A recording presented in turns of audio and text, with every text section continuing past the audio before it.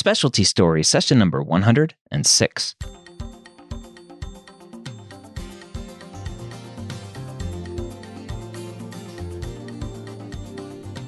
Whether you're a pre-med or a medical student, you've answered the calling to become a physician. Soon you'll have to start deciding what type of medicine you'll want to practice. This podcast will tell you the stories of specialists from every field to give you the information to make sure you make the most informed decision possible when it comes to choosing your specialty. Welcome to Specialty Stories. As always, my name is Dr. Ryan Gray, and I'm here to help you figure out what you want to do when you grow up. What do you want to be when you grow up? That's the question that we ask every week on this podcast, and why I started this podcast. And we actually talk about that a little bit today with Dr. Jay Mehta, a pediatric rheumatologist. And he talked about his journey to pediatric rheumatology and how he really didn't even know about it until he rotated while he was a resident. And so that's really the goal of this podcast is to expose you to these specialties that are out there that you may or may not know about. So hopefully you are listening every week, taking notes, and really trying to figure out what you want to be when you grow up. If you are a medical student or a pre-med student looking to get ahead of the game, go check out Board Rounds, our podcast dedicated to Step 1 or Level 1 for you osteopathic students. You can find our podcast over at boardrounds1.com. This week, again, as I said, we have Dr. Jay Mehta. He's actually the fellowship director at CHOP for pediatric rheumatology, but we focused more on just pediatric rheumatology in general and not a specific fellowship director podcast like we've had recently. He's been out of training now for 10 years and we had a great discussion all about pediatric rheumatology. We start the discussion with how he first became interested in pediatric rheumatology. I went into med school, pretty sure I wanted to do pediatrics. Flirted with a little bit, a few other things in med school, thought about like every rotation I was on, I was like, oh, this is pretty cool. I could do this. And then as I thought about it a little bit more and just kept coming back to pediatrics. So a mentor gave me the advice of pick the field that at the end of the day, like when you're on that rotation, you come home, you really want to talk about everything that you did that day. And that was pediatrics. And I really loved the people that I got to work with, not just the patients, but also the other residents and the faculty. But I went to a really small med school. So I was at the University of Nevada, and we didn't have any real exposure to pediatric rheumatology back then. My only exposure to rheumatology was I did an adult rheum elective in fourth year med school, and thought that was interesting, but didn't really have any sense that kids got rheumatic disease. And so I went to pediatrics, started doing my residency, and was pretty sure I wanted to do HEMONC, so Peds HEMONC. And the reason was because I'd done a Peds Hem elective in med school and loved it. And what I loved about it was the diagnostic aspect of it. So I loved looking at a smear or looking at a CBC and kind of coming up with the diagnosis that way. Mm-hmm. And thought I would, or assumed I would like Peds Onc because the diseases are really interesting. The kids are sick. You get to make these great relationships with families. And I just thought it would be something I would enjoy. And so being able to do Hem and Onc together would be great. And I did my Onc my Onc rotation second year of residency. I did it early because I was planning to apply for fellowship and realized that I actually didn't love the practice of oncology for various reasons. So the oncologists that I worked with were amazing, but all the things that I loved about Hem weren't necessarily there in Onc. So a lot of the diagnoses were made through biopsies or through imaging. And so the oncologists themselves weren't making the diagnoses. And then the treatments were very protocolized. And that's really great because the mortality from childhood cancer has dropped incredibly since treatments have become protocolized. But then as an oncologist, you're not making a lot of sort of decisions about treatments, or at least this was my very simplistic view of how oncology worked. Yeah. So I kind of decided that that's not what I wanted to do. So now I was like, well, now what am I going to do? Because I really was going down this path. And then around that time that I was like, not sure what I was supposed to do with my life, I had a couple of really interesting patients who had these diagnostic dilemmas, and each of whom turned out to be kids with autoimmune disease. So the first one that I remember was this kid that we had admitted to the floor for fevers and a funny rash, and I remember, and we were, consulted everyone. I remember it was a Saturday, and I was sitting in the resident workroom, and our pediatric rheumatologist walked in to the resident workroom, and he told us all to go listen to this kid's heart because the kid had a pericardial rub. And he said, this is systemic JIA, systemic juvenile idiopathic arthritis. And I thought it was so cool that diagnoses was being made through the physical exam.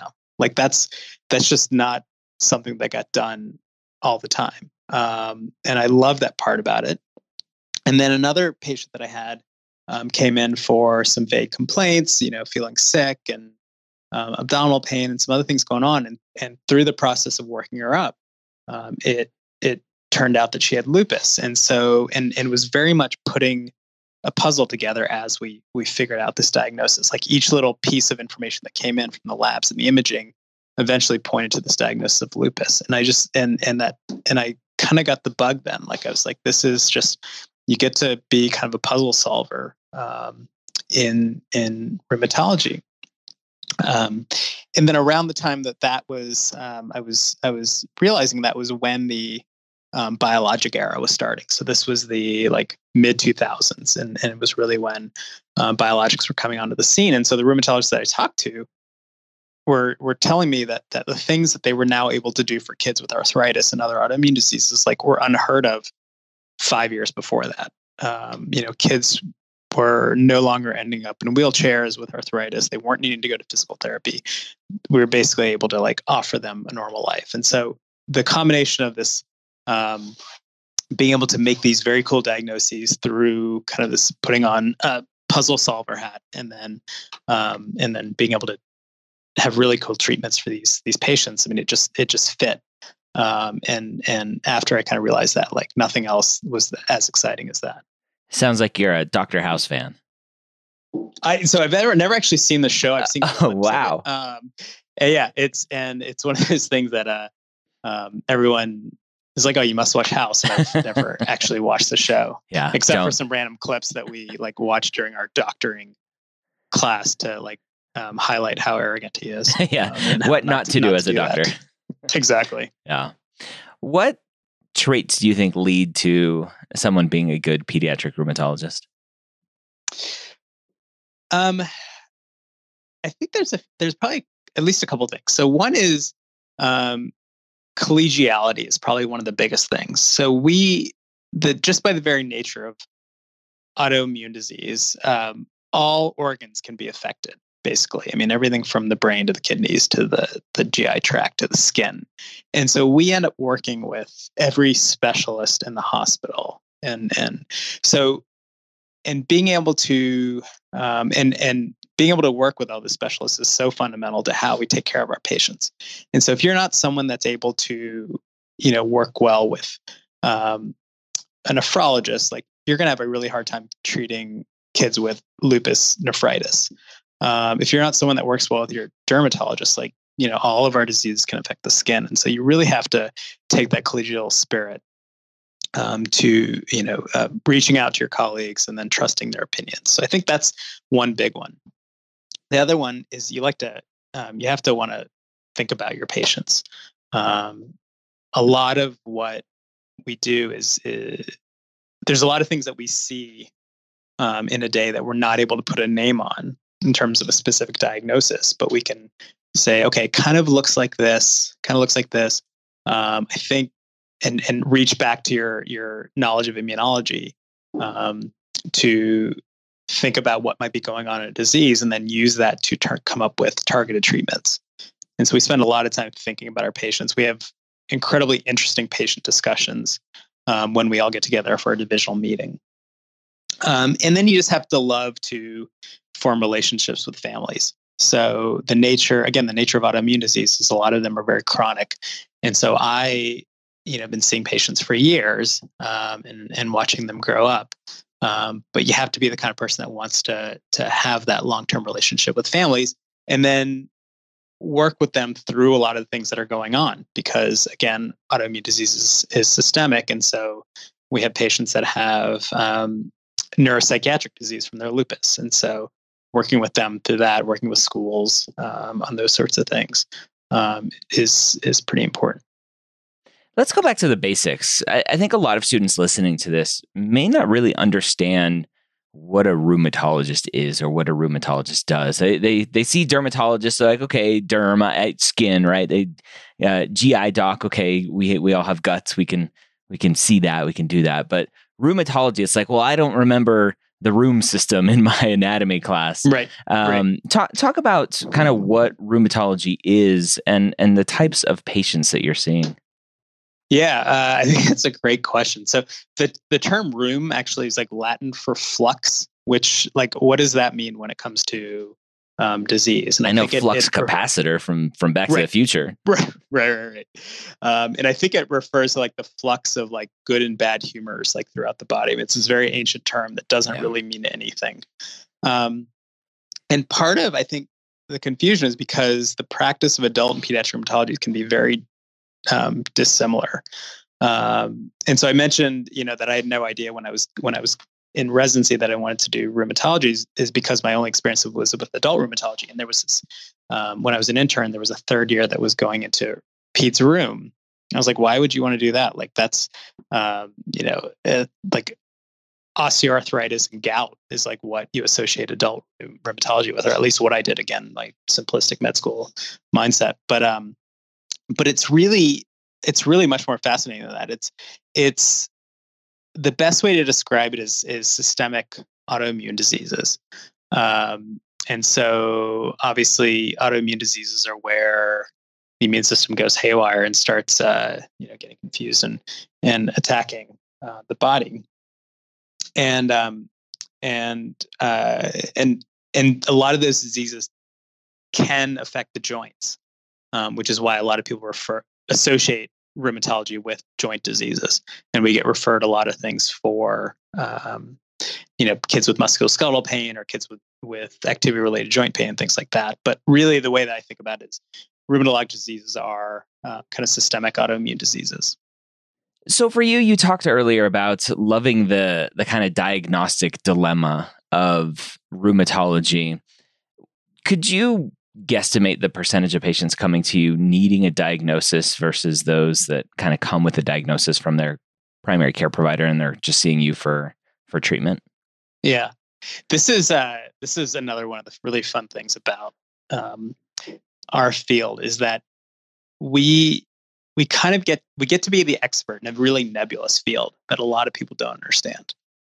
And I don't blame primary care providers and other people that are referring patients to us for not understanding the disease. The diseases are complex, they're rare, they require remembering immunology from way back. And so it's, in the very busy practice of primary care pediatrics, like there's a lot of stuff that you're not necessarily going to remember, but knowing when to refer someone to us is important. So it's all a way to answer your question is most patients that are coming to us don't have a defined diagnosis, but a pediatrician can say, okay, this kid's been having fevers for weeks now. It's probably not an infection. It may be oncologic, but there's a good chance it's rheumatologic, and so they'll come to us. And a lot of the times when patients are coming to see us, they're also getting referred to ID and onc at the same time, because all of our diseases can affect multiple organs, can cause fevers, can cause patients to look really sick. So most patients aren't coming to us with a defined diagnosis yet. The other thing that happens is because these diseases are rare and primary care providers don't necessarily want to miss them. We get a lot of patients that come to us with benign or what we call mechanical joint pain, but that there's a concern for arthritis. And so a lot of what we do is differentiating mechanical joint pain, which is usually benign, doesn't lead to long-term damage, gets treated with physical therapy, from actual inflammatory joint pain, which we need to treat with good immunosuppressives. What does a typical day look like for you? It is well for me. It's a little unusual in that I do have a couple different um, hats that I wear. So in terms of being involved with the fellowship program and the residency program, and then I do some um, education research. So I have an interest in how people make career decisions, how fellows navigate through career transitions through fellowship and into attending life. And so I spend a little bit of time doing that as well. But when I'm in clinic, which is a couple days a week, I'll see a couple new patients and then about 4 to 6 follow-up patients. And so those new patients are, people again that have been referred to me for either some symptom that makes a primary care provider think about autoimmune disease, or there's some abnormal lab value. So an ANA has been sent for some reason, anti-nuclear antibody has been sent for some reason, it's positive, and then a patient gets sent to us for interpretation of that. And then the follow-up patients are our most common disease is juvenile idiopathic arthritis, which is a childhood chronic arthritis. And so I'll see, a couple of my follow-ups might be patients that are stable on our biologic therapies, or patients that maybe I see once and I'm not totally sure what's going on. I've done some labs and then I'm seeing them for follow-up. And then a few weeks out of the year, I see patients on our inpatient service or our consult service. And those are patients either with an established autoimmune disease or rheumatologic diagnosis that have been admitted because they're flaring or need additional therapy, or the majority of the time on our inpatient service or consult services because the patient's been admitted to the hospital because they have fevers or some multi-system disease, and we're being consulted to evaluate for a rheumatologic cause. And the other fun part of my job is I get to work with trainees all day long. So we have a pretty active fellowship program, and so most of the time I'm working with a fellow or a resident or a student, and that's really fun to get to teach all these people about rheumatology, because again, it is something that's nebulous to most people. Yeah. For the procedure happy students out there, what sort of procedures, if any, are there in rheumatology? Yeah, so we do.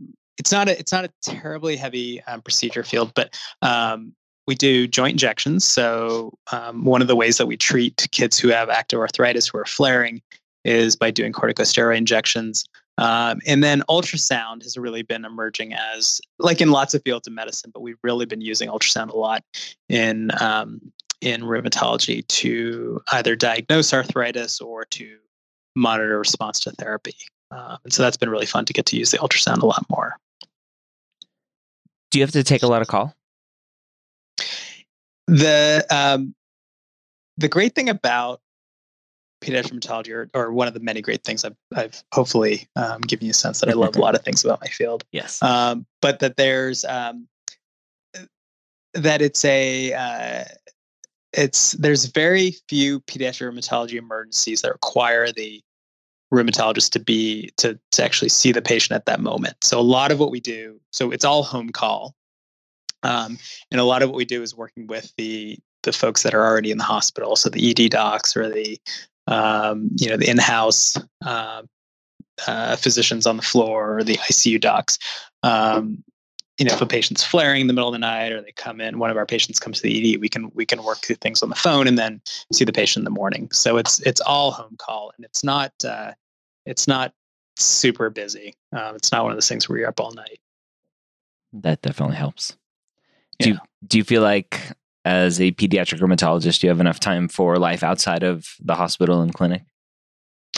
Definitely. So my wife she's in finance, and her schedule is crazy. So she's traveling a couple days a week, and we have a couple kids. Unfortunately, we have good childcare, but the nice thing about rheumatology is that it's a primarily outpatient field, and so when I'm in clinic, I know I'm generally going to be done by about 5:30 or 6, and then going home to spend a little bit of time with my kids before they go to bed, and then and so I definitely am able to have plenty of time with my family. And then when I'm on call for the weekend, we'll go in, I'll round for a couple hours, and then come home, and then have the rest of the day with my family or whatever it is that we're doing. So very, it's a great work-life balance. The one downside, I mean, I think this is something that's seen in a lot of areas of medicine, is the burden of the EMR. And so after my kids go to bed, or I'll spend a little time on the EMR charting. It's not that much, but it can be the one sort of thing. And I'm sure you've heard that from plenty of other once or twice specialists. Yeah. The downfall of American medicine. Right. What's the training path look like to become a pediatric rheumatologist? So it is 3 years of peds, or if we're having more and more people go the med peds route, and then wanting to do combined fellowships.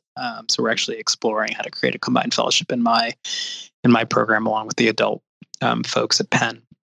But it's generally 3 years of pediatrics, and then the fellowship is 3 years.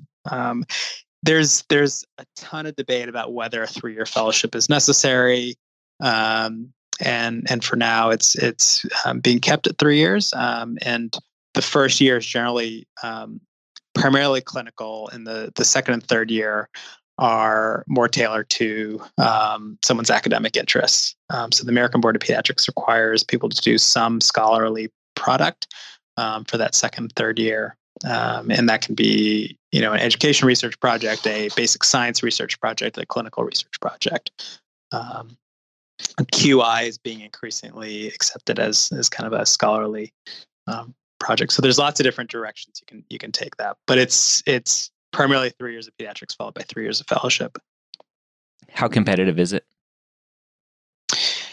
It's interesting. It's very competitive field at all. And that's one of my areas of, I mentioned that I do some education research. One of the areas is understanding what are the factors that make someone interested in pediatric rheumatology and decide to pursue it or not. But there's about 30 to 40 fellowship slots a year, and about 20 of them get filled. So it's between about 50 to 60% of slots get filled every year. And so I think there's lots of different reasons why it's less competitive. I think one is that, I mentioned that I had no idea what a pediatric rheumatologist did when I went into residency. I think there's not a lot of exposure to it. That's what this podcast is for. Exactly. Now the slots are all going to be filled after this.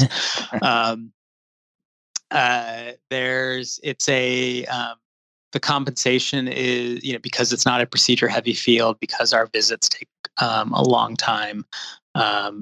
We don't generate the kind of revenue in terms of procedures or in terms of volume that some of the other fields can. And so the compensation's on par with general pediatrics, which is still to say that you are going to be comfortable, but it's just not going to be the compensation of one of the procedure heavy fields. And so that could be another reason why people aren't going into it. But I think it's obviously I'm biased, but I think it's an amazing field. And I think as people get, one of the fun things is when people come and spend a couple days in our clinic with us, because it's part of some assigned rotation or something like that. They're always like, "Wow, you guys have a lot of fun.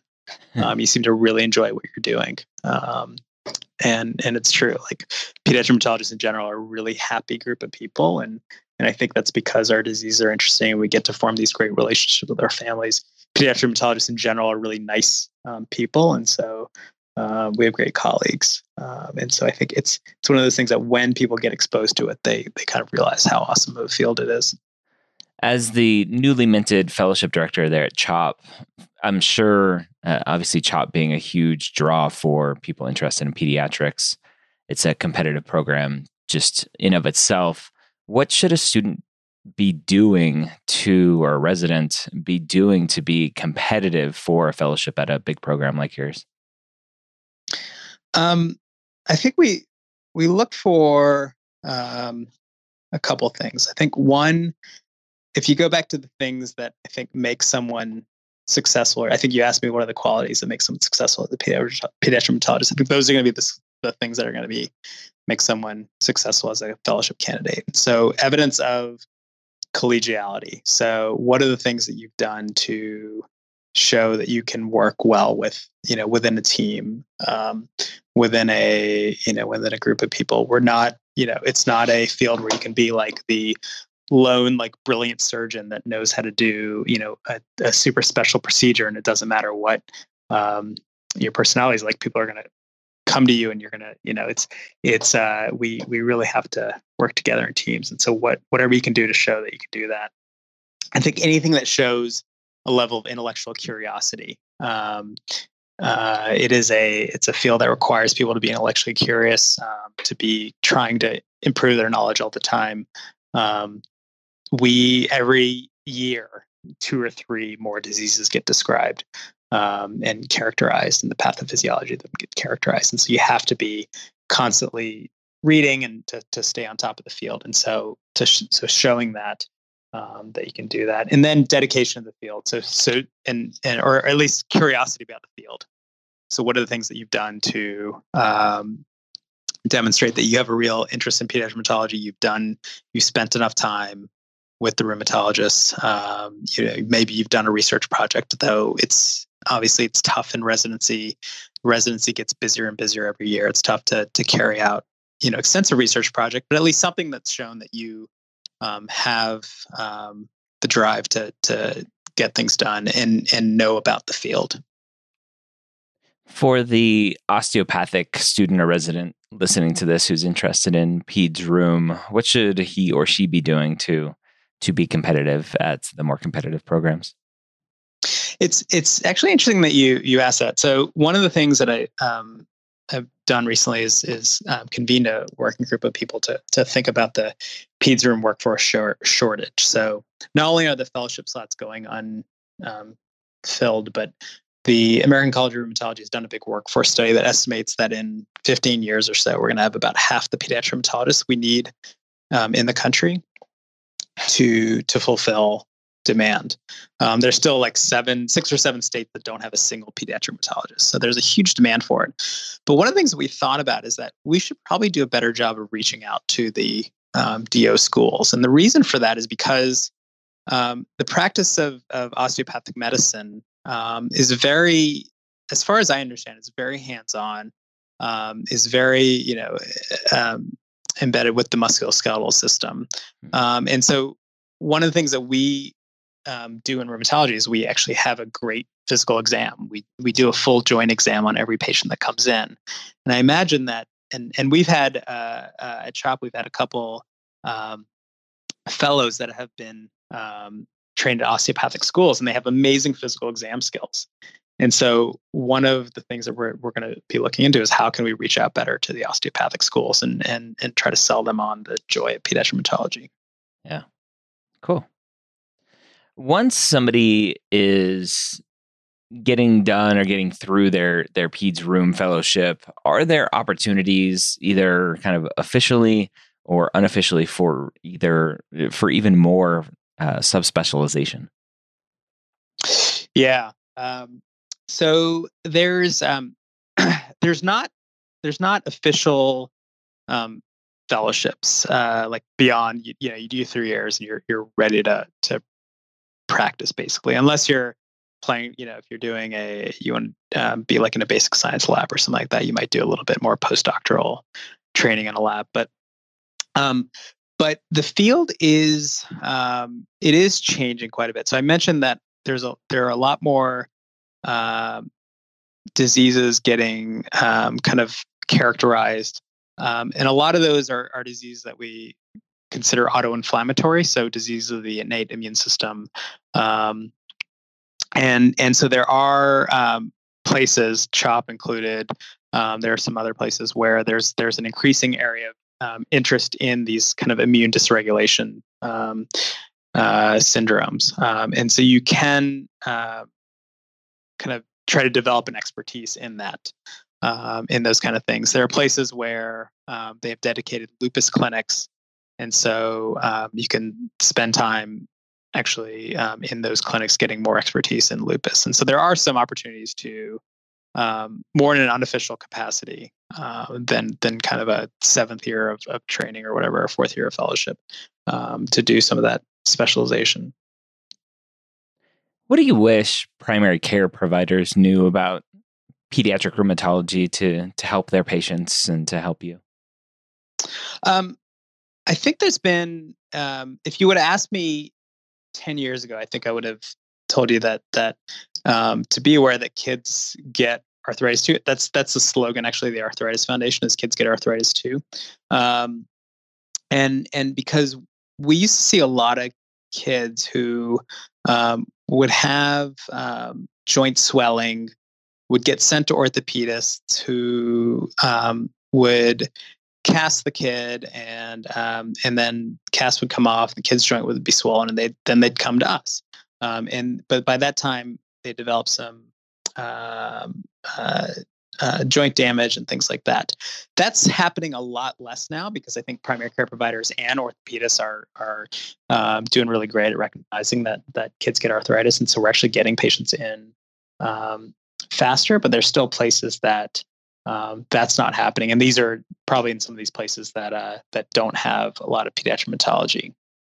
But I think that so I think still recognizing that arthritis can happen in kids, knowing the questions to ask, the things to differentiate between arthritis pain, arthritis symptoms, and mechanical. So time of day is a big time of day of pain is a big predictor of arthritis versus inflammatory versus mechanical pain. So inflammatory pain tends to be in the morning, whereas in adult rheumatology, having a negative rheumatoid factor and negative lab tests those are sort of screening tests for arthritis. In kids, most of them don't have abnormal labs, and so don't rely on negative labs to help make the diagnosis of arthritis. Those would probably be the two big ones. I'll try to think, but if I come with something else, I'll let you know. Now, a common question I typically ask is what other specialties do you work the closest with? But you kind of hinted earlier that you work with basically everyone. Yeah.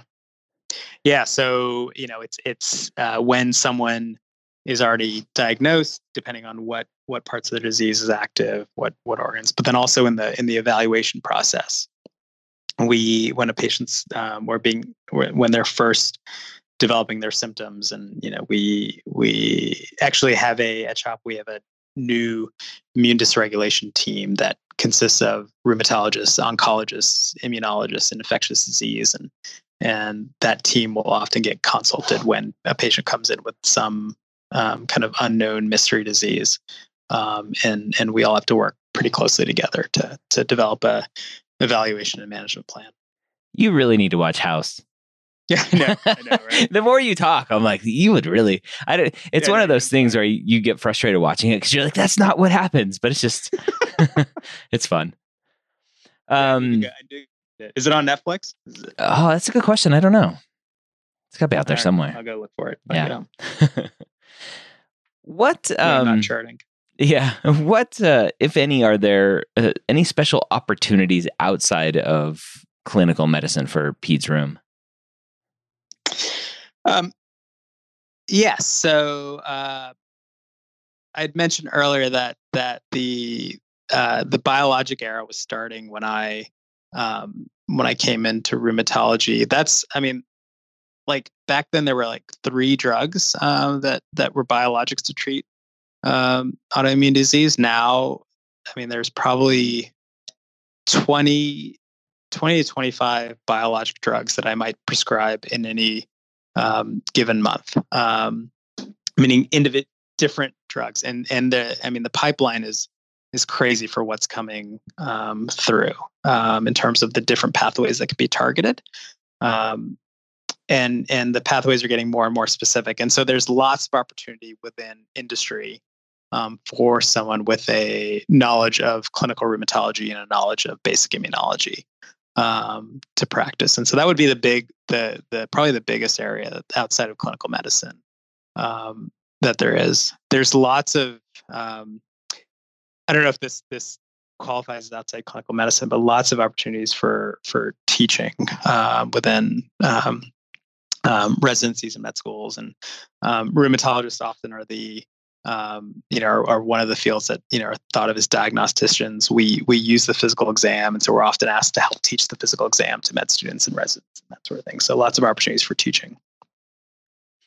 What would you go back and tell yourself before you started Peds Rheum about Peds rheumatology and what you know now?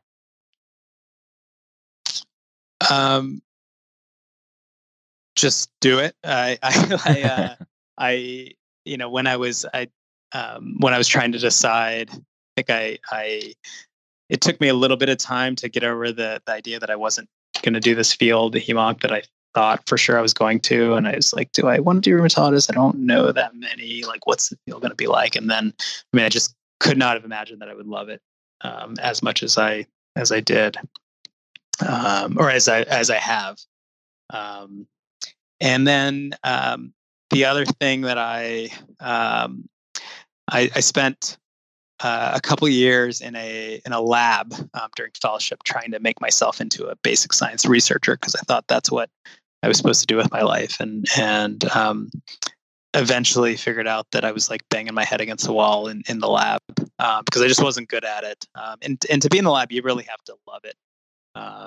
And I didn't love it, but I thought I would eventually, and I would have told myself not to spend my time like just flogging myself for not being a good basic researcher, and just gotten out and started practicing. What do you like the most about being a pediatric rheumatologist? Oh, so much. I would have to say it's probably a tie between my colleagues and our patients. We're lucky. We have a huge, relatively huge group here. So there's 9 attendings and 6 fellows. And it's a fantastic group of people to work with, people that are nice, people that are smart, that are hardworking, that really love to take care of patients, that I'm constantly learning from. And then our patients are just these fantastic kids who, I get to see kids from all the way from close to birth until they're like 22, graduate from college. And it's really fun because each stage of childhood, like the kids are fun for different reasons, and the families are very appreciative. They're great people to get to know. And so, I think those are probably the 2 things that I love the most about my field. What do you like the least?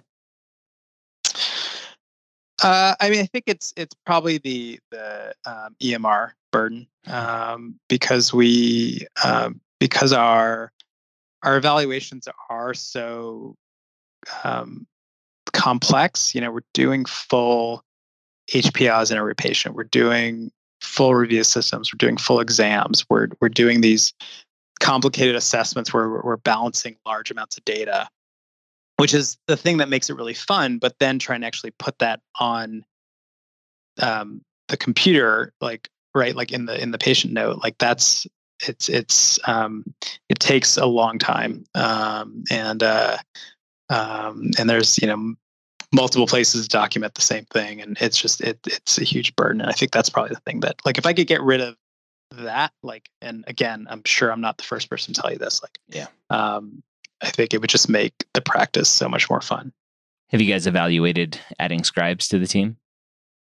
We've so CHOPS had a pilot for scribes in other divisions. We've talked about it. I actually know a adult rheumatologist that's using a scribe in India, and he actually wears Google Glass. The rheumatologist wears Google Glass or whatever, sort of thing, and he basically like narrates his exam, and the scribe in India is doing it. It sounds pretty cool. And so, but we haven't seriously explored it. But I think it's something that would be, I think, good to do. I don't know how that would work with kind of these kind of complicated assessments and things that we would do, but I'm sure people have figured out how to make it work. So it's worth exploring. Definitely. Do you see any major changes coming to the field of pediatric rheumatology that someone who's interested in it should be aware of? I think on the good side, I think more and more ultrasound is being utilized. So more and more people are getting trained in ultrasound and then training other people. The drug development pipeline, like I mentioned earlier, is going to be pretty amazing in the next few years. I think I've heard rumors that there's a move towards compensating cognitive fields, cognitive diagnosis codes, and or E&M codes a little bit more, and so that would be interesting to see how that plays out. Again, we are by no means starving. We do just fine, and are very lucky to have the incomes that we have. But it's not on the level of other procedural fields. But I've heard that might be changing. We'll see. And then I think that there's a move to at least at CHOP reduce the burden of the EMR and so figuring out ways to make that more efficient will be happening. But I don't know if that's necessarily a change within the field. If you had to do it all over again, would you still be a pediatric rheumatologist? I hope that's been pretty clear for what I've talked. I mean, I love it. I can't imagine doing anything else. I love to tell people about how much I love what I do, and I think, and hopefully the patients when they come and see me, recognize that I feel very privileged to do this job, yeah, I mean, without a doubt. And I think about this not infrequently, like when I see other when I talk with my other colleagues within the hospital, and I keep coming back to like I love what I do. Yeah. Any last words of wisdom for the pre-med, med student, or resident out there listening to this, thinking about peds rheumatology? If you like to be around nice, fun people and think about interesting diseases and make great relationships with patients, like it is a fantastic field, and it's one that's I think going to continue to get better as we're able to do more for our patients. But seek out opportunities. Just find the pediatric rheumatologist, if you have one at your institution, like spend an afternoon shadowing them, spending time in their clinic.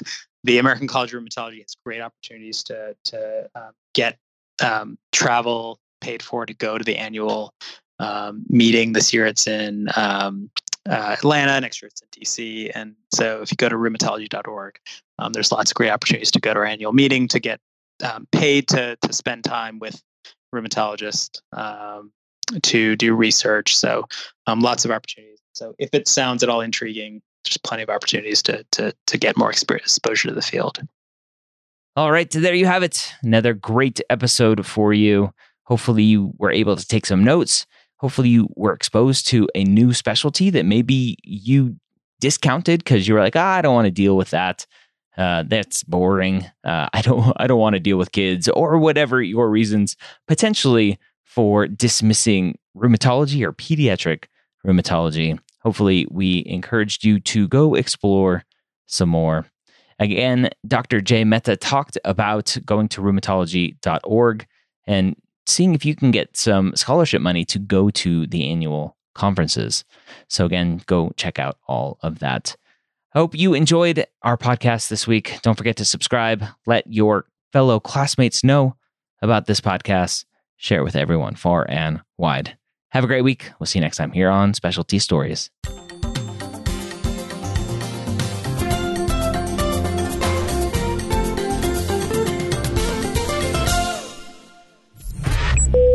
This is MedEd Media.